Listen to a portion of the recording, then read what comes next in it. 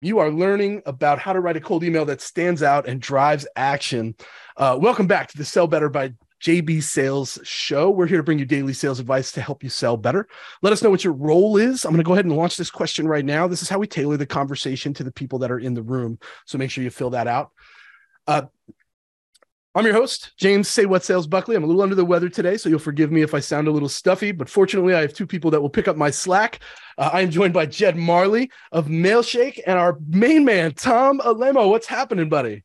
What's up, man? Excited to be here. Yeah, welcome back, Jed. It's always a pleasure to have you, my friend. Absolutely, man. Well, before we kick things off, if you're looking to level up in 2023, check out our upcoming shows. You want to scan that QR code on your screen because we are now live every single day. If you did not know that, you can sign up, you can check it out, you can see all the things that we have going on every single day. The 100 top sales professionals, over 100 top sales professionals come to this show every single time we put these on. Scan that QR code, check it out at sellbetter.xyz. That's the new one. I got something special for you today. Internally, I'm dropping this link for you. This is not something that's public. We're putting it in the chat for the people that are in the room. These are 50 highly effective CTAs. My ask is that you go share this internally with your team. Every AE, every SDR, every customer success rep, they need this link that we're putting it in the chat. Share it internally, drop it in your Slack channel, let everybody go download this because this is going to be a game changer when you see these CTAs. All right, let me tell you a little bit about our sponsors, our partners. Without them, we could not do this. Gong, Outplay, and Vidyard, thank you for making this episode possible. We appreciate you guys. And this is what you're going to get today. You're going to get the best places to find relevant information. You're going to get all kinds of things about where to look for things and how to work them into that email structure that you've been working on. And we're going to show you a lot of CTAs and a lot of things that are going to fit into that email that you're working on to get the responses that you deserve. Let's look at who's in the room. Boom. No shocker. SDRs. Tom, tell me something an SDR should be focused on right now before we pass it to Jed to talk about this framework. What should an SDR be focused on in their emails right now? What's changed? I love my SDRs out there. We're gonna talk about a lot of good stuff. I think the number one thing that I always focus on is if you can explain the problem that your customer has as well or better than they can, they're going to see you as a trusted advisor. They're not going to see you as just a regular salesperson. So study, understand, spend time where your buyers are, read the blogs they read, listen to the podcasts they listen to, and that stuff will really pay off if you really know you can put yourself in their shoes. That's a little more research than we typically hear, but a lot more is going into these emails. Jed, break this framework down. Tell us why this is a great structure that people should start with today and how it's effective. Yeah, for sure. This is the cold email framework I've been using for the last probably 2.5, 3 years. It's something my team still uses. We always use some sort of variation of it. But I think it's a really easy way to get started. Keeps your emails super short. And so we'll start off with the first sentence. I try to keep all of my emails just 3 sentences, as short as possible, because nobody has time to read a long email. But we start with the context and the problem. And I think what Tom said is really important because this is the most important part of the cold email. If you don't nail the problem, they're really not going to read on. And so I like to lead with a problem. And just like Tom said, do some research into your G2 crowd reviews, listen to call recordings, try to interview customers if you can, talk to your internal ICP. So if you sell to marketing folks, go to your internal marketing person and ask, how would you phrase this? Does this problem sound good? And the context side of things is framed around finding buying triggers. So we'll probably get into that a little bit more in the show, but looking for indicators that you can find from easy research, such as maybe they're hiring, maybe they just got promoted, things like that you can lead off with and lead into your email. That's what I keep in that first sentence. So it's typically a question is this something you're running into kind of thing? We'll have some examples in the following slides. The second sentence is the value prop with social proof. So I think it's important to put social proof, but the value prop is really just explaining as simply as possible how you help, giving them a quick nugget so that they're interested to learn more, and then coupling that with some relevant social proof. And then the last one, call to action. Obviously, that link is great for a bunch of different call to actions you can use. I know we've got some really good ones. There's a call to action that I'm really excited about. It's been kind of floating around LinkedIn a lot recently as well. We'll talk a little bit about that, but I like keeping it's basically the permission slap call to action, if you will. It's a little bit different from the typical ones you might see. But yeah, this is a great framework. It forces you to be super short, super relevant. We'll share some examples as well. I like the permission slap, which is very contrary to the pitch slap, which we see constantly in our space. Tom, would you change anything? Do you like this? Does it align with the way that you would structure an email? We do have a framework from you as well. Yeah, man. I mean, I think this is like the nuts and bolts of a solid email, right? It's like what I said a couple minutes ago. You're focusing on the context of the problem. Why are you reaching out to this person in particular, right? It's not just because you have a certain product. It's not whatever, you work at a cool company. They need to have a problem that hopefully you can solve, right? And that's the basis of the conversation. Then you're saying, hey, here's how we help in the value add, and a simple call to action to open up a conversation. So there's like a million ways you could expand on all three of those, but those nuts and bolts, like if you do that, that's like the 80-20 rule. You're handling the meats and potatoes of what's going to make you successful. Good stuff. The meat and potatoes. So speaking of the meat and potatoes, you guys know that we like to back what we say up with actual examples. Jed, break this email down. You sent this to somebody. I love their response. I'd be open to learning a little more. Probably the most ideal response for any sales development rep sending cold emails. I'd be interested in learning more. How'd you get them to say this? Why is this email effective? Yeah, for sure. So I'll start by saying I sell to other sales and SDR leaders, so it's really easy for me to understand their problems.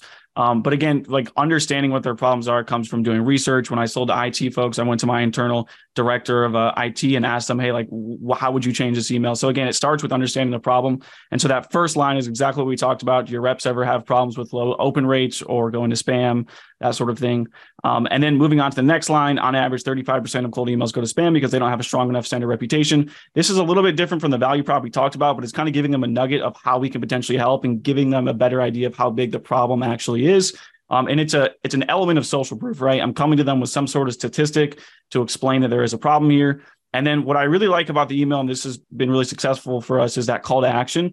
We're not necessarily saying, are you open to a meeting? We're saying, like, would you be open to basically getting value on your end, seeing how many of your emails are hitting spam? We have an email deliverability software. And so we're just basically asking, hey, I'm not really asking for a meeting, but are you down to jump on a call and see how many of your potential emails could be going to spam and how we can help with that? So we're thinking about what sort of value can we provide up front to make it more enticing for them to take a meeting. So that's kind of the nuts and bolts. I'll talk about the subject line as well. I think we'll get into that more later, but I'm a really big fan of keeping just 1 to 2 or 1 to 3 word subject lines, lowercase, keeping them boring. This one is just simply what the topic of the email is about, which is just open rates or emails going to spam. And so we try to make it look almost like an internal email. I'm not trying to be flashy with the subject line. Again, it's something you can, pretty easily scale. I don't have to do a ton of research to do that. But it's really a good example of just understanding your buyer and writing a simple, relevant email to them. Put a 1 in the chat if you've struggled with subject lines in the past. This was a great tip for me, is keep them short, keep them boring. It's the opposite of what we think when we think about subject lines. Tom, you mentioned 3 non-negotiables that every seller needs to be prepared to go for when they get on a call. What are those 3 non-negotiables? Talk to me. Yeah. So, and can I actually just riff on that email from Jed? Oh, here, let me pull it back up. Go ahead, riff away, my man. So I wanted to just point out a few things that I think are awesome about this email, right? So when you think about like the average buyer's day, they're getting hundreds of emails, right? If you're hitting someone in the C-suite, Jed pattern interrupts multiple times on this email, right? So the first thing, it's a great subject line. And the first thing he does is he goes straight to a question on the first sentence. Sorry. So rather than just saying, hey, hope you're doing well or whatever it is to start off an email, he's asking a question like, if I'm a sales development leader, I'm like, oh, snap, I don't know if my emails are going to spam or not. Then he's going and he's educating me and he's saying 35% of emails go to spam. I didn't know that. Yeah, I've been in sales. I actually did not know that stat, right? So there's a lot of sales development leaders that probably didn't know that stat. And then you're hitting me with, hey, not can I get 20 minutes to pick your brain, to tell you about our product, to give you a demo. It's like he said, it's him giving value. And I don't know like how you run, like what the sales process is at Mailshake, but I imagine there is some sort of like free something that you do to like give them a score or something. So if your company does that of any sort, like a free consultation, a free this, a free that, free assessment of some sort, like putting that in the subject line, like how would I say no to that? Yeah, sure. Like I want you to do that for me now. You're not even trying to sell to me. So I just want to point out all those because Like I just thought it was a really great job of like standing out from the 100 other emails that this person got that day. Yeah, I also picked up on that PS. Let me know. Put a PS in the chat if you use PS in your emails, your outbound emails, and you find that it adds value. I think the PS is good if it actually yields and asks the right things and gets that like, oh shit, that's relevant to me too, right? There's something there in that PS. Jed, why do you use a PS? Is it just to punctuate your email, or does it actually serve a purpose? Yeah, so that's one way I use a PS. I like to use that because it's just a simple way for them to opt out. I think, having this might be controversial, right? And I work for a cold email company. We've looked into this. You don't technically, and I'm not saying you should do this across all industries, but you don't technically need to have the opt-out link. You just need to have a clear way for them to opt out. Now, it might be controversial for some people. I'm not saying you should do it, and some people have company policies. But the reason why we do that is because we want to make it look as casual of an email as possible without having that kind of spammy looking opt-out link where it just looks like it's a fired out cold email. And it also, it gives them an easy way to opt out. And it also optimizes for more responses. And so our reply rate's a little bit higher because of that. Yes, more of those replies are negative, but because we're getting all those replies, we're not focusing anymore on the people that aren't interested. And it's actually, boosting our deliverability because more people are responding in the inbox as opposed to just clicking an opt-out link. So that's the idea behind that specific PS. Yeah, the one that gives them the opportunity to opt out, I think, is the one that's counterintuitive because we think to ourselves like, oh, if I give them the chance, they're definitely going to opt out. But if what you wrote in the body of the email is impactful, chances are not as great that they'll opt out. The one that you got back here was like, oh, I'm definitely in. Let's make this happen, right? I'm interested in learning more. I'm open to learning more. I know that we have a big swath of the pin here, big broad spectrum of how long everyone in the room has been in sales. So here's my question. How many frameworks have you used in your sales career? And if you're new to sales, you can put one. It's totally fine. Yes, we're going to bring up the second email. Don't worry, Nick. We are going to do that. I do have a good question right here I want to ask you guys from Kinsley, because I think specific verticals definitely matter. With the framework that you've laid out here, Jed, and let me just bring it back up really quick. Do you think that this type of simplicity in framework, with some consistency, obviously, would work in the government sector, which is very different? That's interesting. So I've used this framework specifically for higher education, nonprofits, sales, marketing folks. That's the extent to where I've used this framework. Yeah. But I don't see any reason why it wouldn't work for government, because I don't think it's more about the context of what you put into the email that's going to change, not necessarily the framework. Because again, the whole idea behind this is it forces you to be as brief and as relevant as possible if you're limiting yourself to 3 sentences. Yeah. So I would say that the content of the email matters much more when it comes to like government or whatever vertical you're prospecting. Not as much the framework. I don't see any reason why it wouldn't work for government. Well, I'm like you. I've worked with a lot of frameworks. Tom, you ever sold into government before? Higher education, these slow moving organizations, these framework work for you? I haven't sold to those types of orgs, but I think the reason why this works, and my framework that we'll get to is quite similar, is because it's based on human psychology. So if there's humans working in the government, which maybe depending on your political affiliation, you'd say, depending on who's in seat wherever, you could say yes or no. But that's just a joke, guys. But I think the reason that it works is because, Jed's starting off this email with a potential problem or the reason for that, right? So he's showing them that he knows them. He's making them feel seen, right? And then he's providing a potential solution to that, or he's giving them an interesting data point that might be, kind of like make them think a little bit, challenge their idea.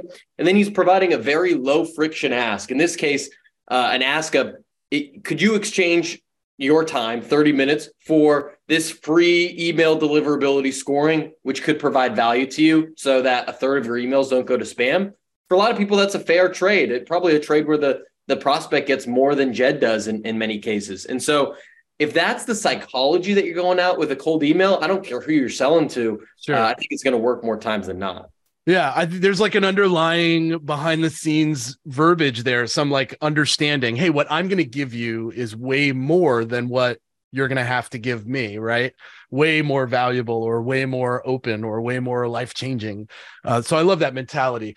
Before we move on to this next example and break it down, because it's another example from Jed, and I want your opinion, Tom. But Tom, is there something unique about your outbound emails that is unique to Tom? Well, I think everyone should have their own spin on things, right? So like when you have the framework, you have this baseline framework, and then I like to make metaphors that sometimes make sense and sometimes don't.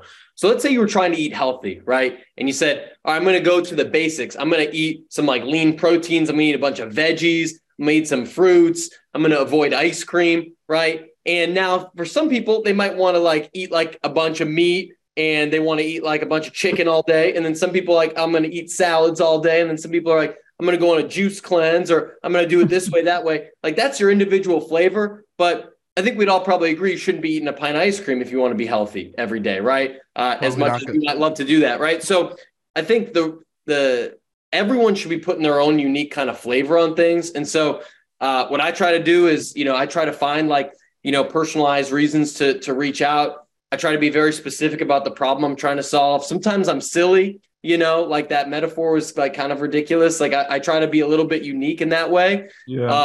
And so I think, the intent, I actually heard old John Barrows say this, that like you want that person to feel like, oh, you wrote that email specifically for them. And I think that holds true, especially if you're going like above the power line to someone that is a top prospect.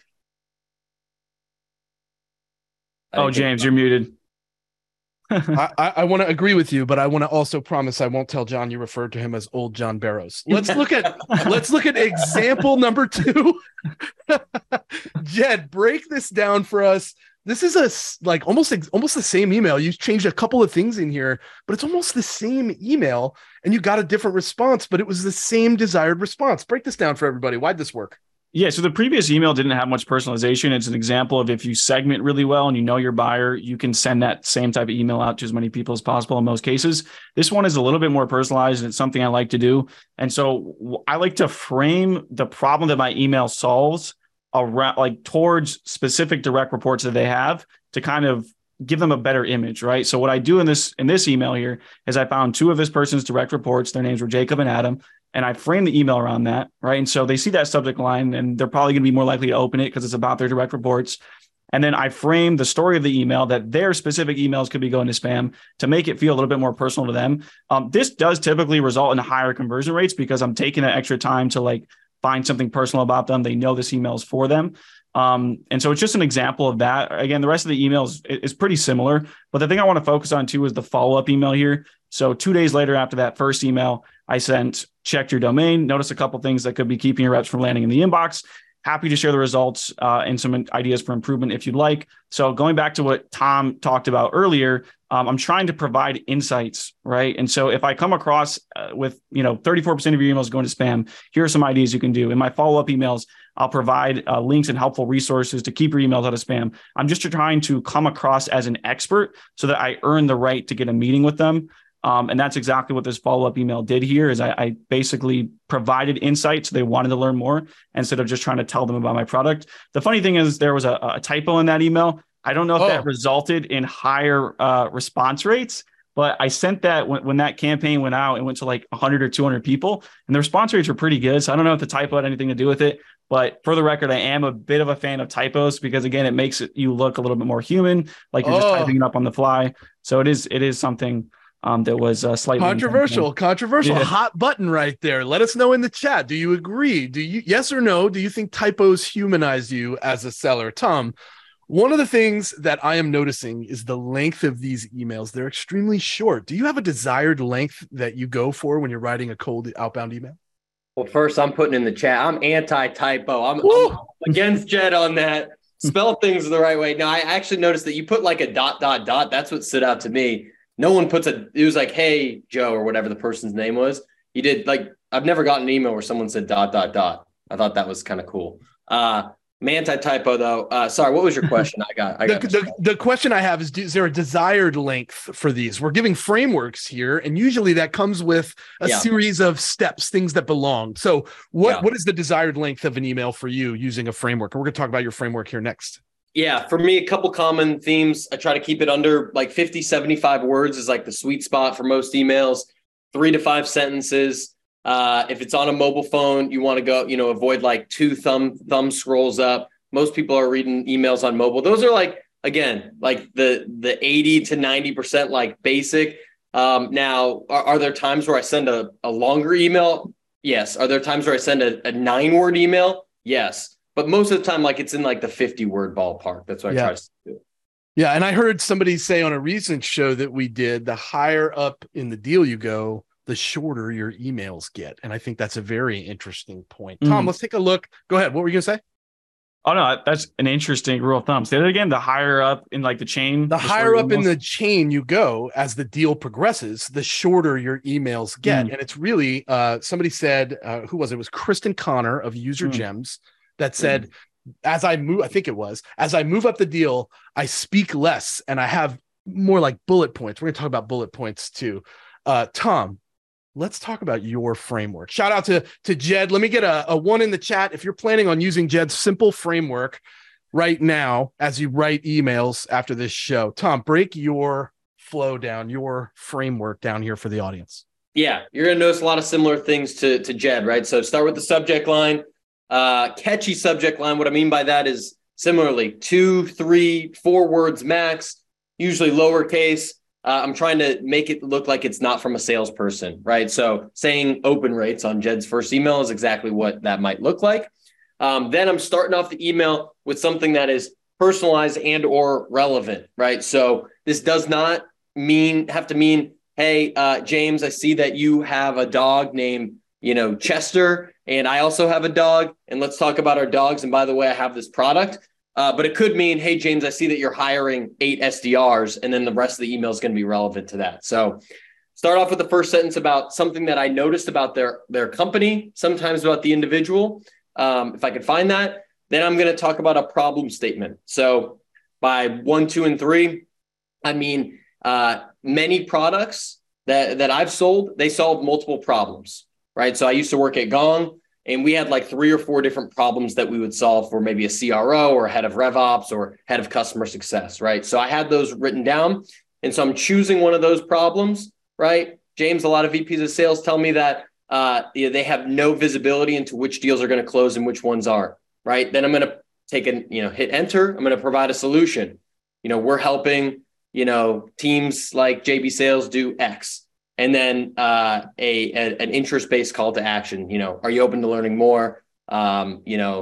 Is this on your radar? I have a whole list of them a couple slides from now, but that's the basic rundown. Yeah, we're going to give you guys a list of CTAs. Jed, sorry, I took that down, but I wanted to ask you, is there anything that stands out to you about this flow? Something you would adopt yourself, something you might do a little differently? What I really like about Tom's framework, again, it's something similar to what I've used as well. Which I think is a good thing, right? If you're hearing similar things across different people sharing these frameworks, it's probably an indicator that you should use something similar. But I like what he mentioned is problem statement 1, 2, or 3. An exercise I like to do is for all of the personas that you prospect, get really specific and make sure you write down what are the top 1 to 3, 4, 5 problems you might solve for them. And then try to get super crystal clear with how that prospect would say those problems in their own words, and then list them out in terms of importance. Because when I'm building a sequence or a cadence, whatever you call it, I want to lead with the most important problem, in my opinion, that I think they'll gravitate to. And then maybe my third follow-up email has that second problem that I'm focusing on.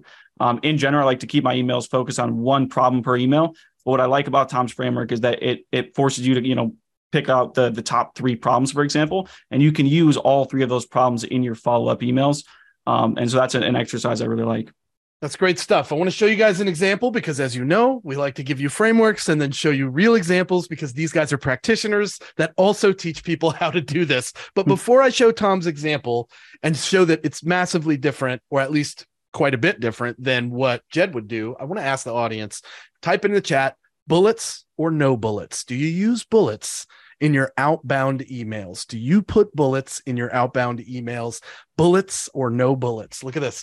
I got yes, I got no, I got bullets, I got no bullets. Rarely. All right, Tom, talk to me about why you believe in bullets occasionally. Yeah, it's funny. I don't always use bullets. So I happen to pull this because this is one that I did this is an email I was doing for a client campaign. But essentially, there's a few things I want to call out about this, right? I went to a college named Stonehill College. There's 2,000 people that went there. Their rival is Bentley University. There's about 3,000 people that went there. So I've come across someone that went to one of those 2 schools in a prospecting email maybe 3 times in my whole sales career over like 8 years. And this guy just happened to be one of them. So because of that, you'll notice the first email, or the first line of this email is specifically about that. So I don't really I would never call out a college or university thing unless like I had a real reason. Like this is a very specific college rivalry in like Southeast Massachusetts. Yeah, you're like, yo, I'm coming at you. I came to your rival school. Yeah. Let's connect and throw some mud at each other. Yeah, I wouldn't call out like, hey, I saw you went to University of Texas, go Longhorns. I have no affiliation. That feels a little weak to me. By the way, I want to sell you this great service, right? Yeah, exactly. So I'm just calling that out. The second piece, so then I get into a problem, right? So in what I was talking about, the reason for my note is that, boom, here, a lot of the podcast platforms we talk to are focused on, this is a problem that they're having. We're helping them to do this through, here's the solution. And then I listed off a couple bullets. So this is a guy that I was helping, essentially like connect him with sponsorship opportunities. And he had a really impressive track record, right? He's sold hundreds of brand deals. He won an Emmy. He's business partners with the guy on Shark Tank. So to me, that stood out as like pretty like, jaw-dropping, like things that you would see in a bullet that you wouldn't normally see in an email. And then curious if you're up for a chat about this as like a low friction, hey, let's just chat, and that's kind of my thought process behind the call to action. So that's like the interest. That's like the interest, right? It's not necessarily, can I pitch you on this? Which is, I think, what a lot of people lean on. Hey, can we connect? Can I have 15 minutes of your time? Can I have 30 minutes? Can we get something on the calendar? All this stuff translates into, can I pitch you? Are you interested in this? Or curious if you're up for a chat about this is almost like subconsciously saying, is this even on your radar? Is this on your priority list? Are you interested in this? And I like that. I feel like it's a lot easier, specifically in the cold emails. You can get more specific later in the funnel, right? Yeah, exactly. And I think, you asked about the bullets, and I think, it's another, I don't use it. I use it in probably 10 to 20% of emails, just happen to put it in this one. But it is another version of a pattern interrupt, in my opinion. A lot of sales emails, they don't have that, right? They don't have bullets. They don't have video. They don't have typos. So all these different things that we're talking about are just ways to like, if someone's scanning through their inbox, oh, wow, that stood out. Let me just read it like makes it very easy to read. And, if you see something that kind of stands out, then it might make you want to take the conversation. Good stuff, Tom. We will send out everything you need, David. So don't stress over that. When Jed comes back, I want to talk about openers, but I'll start with you. What's up, Jed? I didn't know, man. I was like, oh, what happened? Somebody come to his door. I'm so sorry. I didn't even realize my camera was off. I had no idea. I'm so sorry. Jed's just pulling the vanishing act on all of us right now. I think I went to turn the mute button on and I had no idea my camera was off. Sorry it's about all that, good. guys. Let's all welcome back Jed to the show. Jeez. Let's talk a little bit about these openers. Put in the chat, put your go-to opener. What is it, the opener that you put? If you want to share it with us, that's fine. Put it in the chat right now. Tom, you've got a couple of these that you use. Jed, I know you use some variants of these, and I'll start with you, Jed, since you came back into the room. Thank you for that. Which one of these is the one that you lean on most? Why do you think it's effective as a good opener, strong opener? Yeah, for sure. Me personally? Yeah. So, I think the third one, right? Because that kind of goes with what I was talking about before, which is like leading with that problem. Which is, and can I go back to Tom's email? I want to give some feedback on that as well. A couple of things I wanted to call that. Yeah. All right. Let's park it. Let's park it for the openers and go back and let's give some feedback here on Tom's email. What would you change? Because it kind of goes with the opener. And this is kind of why I wanted to bring it up. So one thing you'll hear a lot is that you need to always have some sort of super smooth transition from the opening line into the rest of it. And what I see people do a lot is like, they'll find this interesting thing where Tom legitimately had a reason to call that out. Because not many people go to this school, and then they'll try to find some awkward way to tie that into the value prop. If it's relevant and it's not something, like weird where everybody's gone to the same school, your only goal is really to get their attention. And if the problem's relevant, you did your job. So I do really like that opener a lot. I thought this email was great. Just wanted to call that out. Yeah. But in terms of the next slide, that third one is my favorite. Because again, I like to open with a question related to a problem. Tom, talk to me about these. Do you do the same thing? I like that answer for number 3, and I feel like that would definitely call attention to it if you start with the problem up front, or even just something you learned that they were doing in your research, right? How's this going? Tom, these openers, they work for you. Why?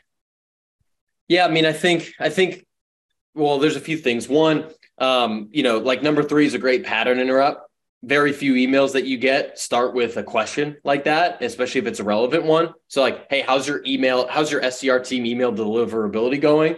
I'm just making that up for Jed on the spot. Yep. Something like that, like, I don't know, or not that well, or maybe there's an issue about that. And if there is, I'm going to keep reading. I think like the most tried and true that I've used is number 2, because I'm always looking for triggers. So Jed and I talked about, you should know the problems that your persona has. You should also there's probably a few triggers that each that might indicate that someone is in market for what you buy. So an easy one, when I was at Gong, if someone was hiring sales reps, that was good because Gong helped them to enable new reps, right? And so that was like, it didn't always work, but it was a reason to engage. So I might say, hey, Jed, looks like you're hiring 8 SDRs coming this quarter. A lot of leaders tell me when they're hiring new SDRs that X is a problem. Here's how we help, right? And so it's tying that same thing in together, but it's just, it's really easy to find that type of data and, can help you to stand out versus just something generic.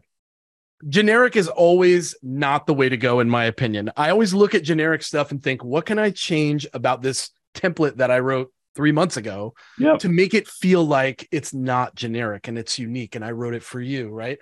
For those of you that need to fill in the blank here, triggers often work well for these openers. It's interesting that you launched a new product. It looks like you're hiring 6 new salespeople. How's onboarding going as a new manager or a new VP, if that's your persona? Hey, you might be this, given the fact that you just launched a new product, right? You might be frustrated. You might be angry. You might be annoyed. You might be curious about where it's going. These are great fill in the blanks. Triggers often fit in these openers. So be sure you're on the lookout for those triggers. Let's move to CTAs. Get your questions in because we're going to get a lot of these questions answered. They go in the Q&A. Don't throw them in the chat. We have a very active chat, as you've probably seen. This is an entire list. Take a screenshot of this if you need to. Share it with your network. Tag Jed. Tag Tom, you provided these CTAs, right? I did. Talk to me about these CTAs. Where do they fit? Why are they cold CTAs? Yeah. So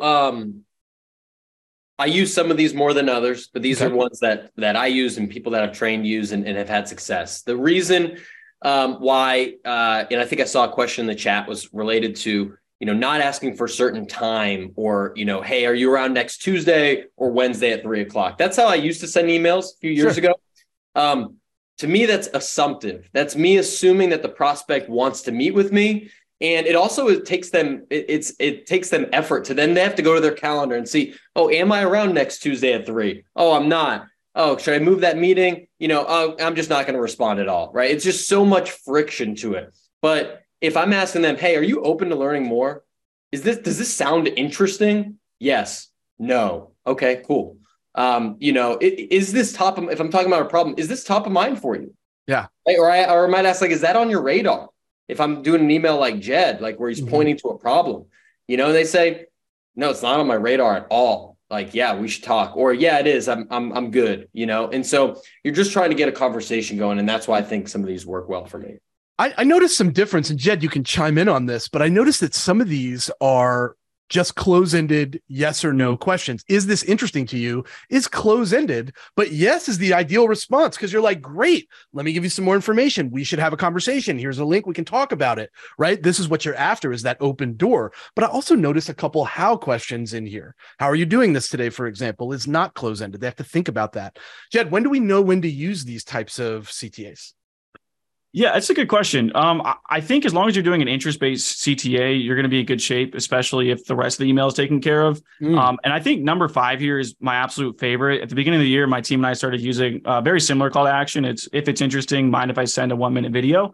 And I think the reason why that works is because you have to understand most of the people you're cold emailing are not in the market for your solution. They're not even really aware of the problem for the most part. They're not interested in taking a meeting. Most people don't want to just take a 30-minute meeting after a cold email. And so what that number 5 does, asking if I can just share a 1-minute video, is it reduces the friction point, and you're probably opening up a lot more people who before might have seen your email. Like for me, I get emails all the time, kind of interesting. I might save it for later, but I don't always respond right away because I don't have the time. I know if I respond, I'm going to be, pushed into a 30-minute meeting. I don't want to do that. But that number 5, when people respond with that, sure, you're going to get a lot more responses. And that's exactly what my team has seen when we ask, hey, can I send a 1-minute video? And we just created a canned static video that we send to everybody. So we don't have to spend a lot of time. we've increased our response rates a lot. And it's because it's a much lower friction ask. And then you have to do a little bit more work with the follow-up, call them a couple of days later, or your thoughts on that video, try to get a meeting from there. But you'll open up the number of people who want to respond because it's much lower friction. It's not asking for time. So yeah, number 5 is my absolute favorite. I want to agree, but not because of the reason you gave, for a different reason. I think if they say, yes, you can send me a 1-minute video, I just got permission to send you 1-minute videos anytime I want to. Yeah. And for me, that opens the door, right? Like if you say, yeah, send me a video, everything I send you afterwards is going to be a video, right? Because you like video. And now I know that. Yep. Let's answer some questions. Let me get some praise in the chat for our experts here, providing you with great examples, great CTAs to be able to start using. Give a big thanks to Jed and Tom for coming in. This question comes from Peter. I noticed in both of the emails in the CTAs, there's no specific time or date. Tom, you mentioned this earlier, so we'll give this one to you. Do you think there's a time to say, are you free Wednesday at 2? Or would you suggest avoiding that and allowing your customer to kind of drive the bus on what works every time? That's for Jed? That's for Tom. That's for you, Tom. Oh, okay. Got you. So I would say in a cold email, it's my first, I've never had contact with them. I'm never asking for a specific day and time. Now, when I go to it, is once I get a response, right? The response of them saying, hey, I'm interested. Then, what my response back to that would be, cool. Best way would be to, set up some, 30 minutes to chat. Either let me know some good times that work for you, or here's my, calendar link that if that's easier for you. That's how I would typically go about it. But, or if I was working a deal, if you're an AE and you're working a deal with someone, I think, and they agreed like, hey, we're going to take a next step and do a meeting. But anytime it's cold, I'm never doing that. Follow-up question, because I enjoy Peter's question here, and you mentioned calendar links. Do you send calendar links in your cold emails, or do you wait until somebody says, yeah, I'd like to have a call, and then you're like, use this link? I wait, and Jed would probably know a bit more about this, but I think the link could potentially send you to spam. Oh. So I don't know this. I don't know the data on that, but I do know that I've heard enough people say that it scared me to not do it. Yeah. I also think it could be a little assumptive. And, it's kind of like the same principle. So I'd rather you just tell me, yeah, I'm interested. And then, I'll take it. Jed, I've heard the same thing, that sending a link in a cold email might put you into spam. But also I've heard DMs, Tom, tell me that I'm not going to click your link. I'm not going to schedule this myself. Schedule it because it's your job to schedule it, not because I clicked the link and looked at my calendar and all that. Jed, I see you, man. You're with me. What do you got? Yeah, they can definitely hurt your deliverability. I mean, there's a lot of things Cellbitter's on plenty of shows on email deliverability. There's a lot of things you can do right and wrong. If you're doing everything right in terms of deliverability, and then you want to put a link in there, I think that's fine. I think the best way to do it is to A/B test, send 100 emails with it, 100 emails without, or a little bit more, and see what works different. But yeah, some people, you'll send them a link and they immediately get offended. So I just like kind of like what Tom said. Hey, do you let me know what days work best for you? Yeah. Or if it's easier, here's a link. That also is something I like to do. Good stuff right there. Big notes for those of you in the room that are like, oh, my Calendly link is in my signature. You might consider taking that out. Raul, that's for you, buddy. Ryan says, thoughts on including a GIF or in your email, or even a meme in your email to stand out. Tom, what do you think about this? One of the most important things I think about being a salesperson is who you are, right? You know your identity, you know who the authentic version of Tom and Jed and James are, and you use that to your advantage. So like you said, you want to send people videos, James, great. There's some people that maybe aren't as good at sending videos and that doesn't convert as well. So some people maybe are like a little sillier, and they like to send funny memes and GIFs or GIFs, however you say it. I really don't. I don't really send either. I have before, but not really on cold email. Sometimes if I have a rapport with someone and I know that we have similar maybe senses of humor or something, I'll do it, and it helps to like close a deal or progress a deal. But cold, I haven't. Open to what Jed has to say about this, though. Yeah, I agree. I think it's a good way to stand out and just try it out if it fits your personality. I had a really good meme I used to use for sales ops managers that I would use in my last company. But one thing I do like to do is send GIFs later on in the sequence. And what the GIFs are like, we found the most impactful parts of our demos where people are the most engaged. And we take a snippet of that into a short GIF explaining how we solve the problem. And so in our follow-up email, we might elaborate a little bit more about how we solve the problem along with a GIF so they can visually see what that looks like. And so that's, an actionable way you can use GIFs as well. That's pretty good. And don't sleep on the GIFs or GIFs, however you say it. Don't skewer me to the wall if you say it different. And memes. Yeah, great stuff right there. So this is a good one, actually. It came in early. What do you guys suggest if you sell a service that's not quantifiable? Jed, in your examples, you had all this great data and these percentages. Some stuff that people sell, you just can't measure it with numbers. It's impact that they measure, and that's a little tougher. What would you suggest for a good framework for these types of people? What should they be focused on in their bodies of their emails? Yeah, it's a good question because pretty much everything I've sold has been quantifiable. So I haven't thought about this too much. Maybe Tom has more insights, but I feel like what I would probably do in that situation is there's still a reason why you have customers. There's still a reason why people are buying. And so if you're doing that research into your customers and figuring out what are like the impactful reasons why they're buying, if you're in a space with, a couple of big Goliath competitors in the space, what are like the key reasons why those customers chose you over those competitors? And then use that as your data point, if you will. I don't know. That's probably the way I would take it. Again, looking into why people bought in the first place, but maybe Tom, you have other ideas. Yeah, I'd say, the first sales job I had, I was selling Cutco knives, if y'all know what that is. Shout out Cutco. Shout out Cutco. And we didn't cold email then. But if I was going back there and I had to cold email, no one bought the knives because they saved 1/10 of a second on gliding through their steak compared to their previous knives. But there was pain points behind why they no longer wanted their terrible knives and why they would buy Cutco. So I would go to your last 10 customers, go to your case studies, or if it's early stage, like ask your founder or whoever, why do people buy? What are the pains that they have before they buy? And I would use that in the email. And it doesn't have to be 35% of emails go to spam. It doesn't have to be a number in there, but you could say like, man, a lot of people that I talk to struggle with X. Yeah. And then here's how we help. And I think that's really focusing on like the problem. Yeah. I did not do Cutco, but I did Kirby Vacuums door-to-door residential. That was my door-to-door residential. And I did Orkin Pest Control, which was a lot of fun. That was a lot of fun because finding bugs in people's houses is like traumatizing for a lot of people. So you'd be amazed at how great that was. Tell people how they can connect with you. Tom, where would they go?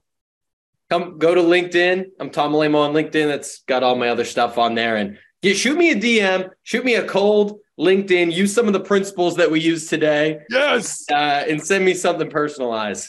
Jed, where can people go? Learn more about you, what you do, learn more about Mailshake. What do you got?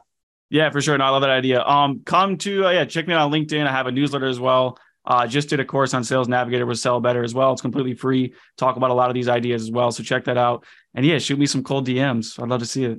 Yo, Mark with the Neosporin comment. Sell Better, can you drop the link to Jed's new LinkedIn Sales Navigator course in the chat for the folks in the room that want to take advantage of that? I'd really appreciate it. Thank you. Thank you very much for that. All right. I want to thank you guys for coming out and spending your afternoon with us. Again, I'm a little under the weather, but this went rather well, in my opinion. Go ahead and connect with us on social. Sellbetter.xyz on the gram. We're putting out content every day there. We are live on TikTok, constantly putting stuff out there. So come out on there. Sellbetter.xyz is the new website. You want to check that out so that you can learn what it is to become a member. Invest in yourself. Don't wait for your company to provide for you. Have you ever spent $1 on your own success? If not, talk to me. Let's make the magic happen. I want to say thanks to Tom and to Jed for coming out last minute. Let me get some comments in the chat, 1 to 10. How useful was this for you? Was it a dime? We're going to send you a survey after, so make sure that you score us high. Don't give us a 1 and then not tell us why. Give us a 10 and tell us it was awesome. That's what we want to hear from you. Again, we will see you guys tomorrow. We bring you more content from more experts to help you sell better. See you guys. Have a great day. Talk to you later. Thanks, everyone. Yeah.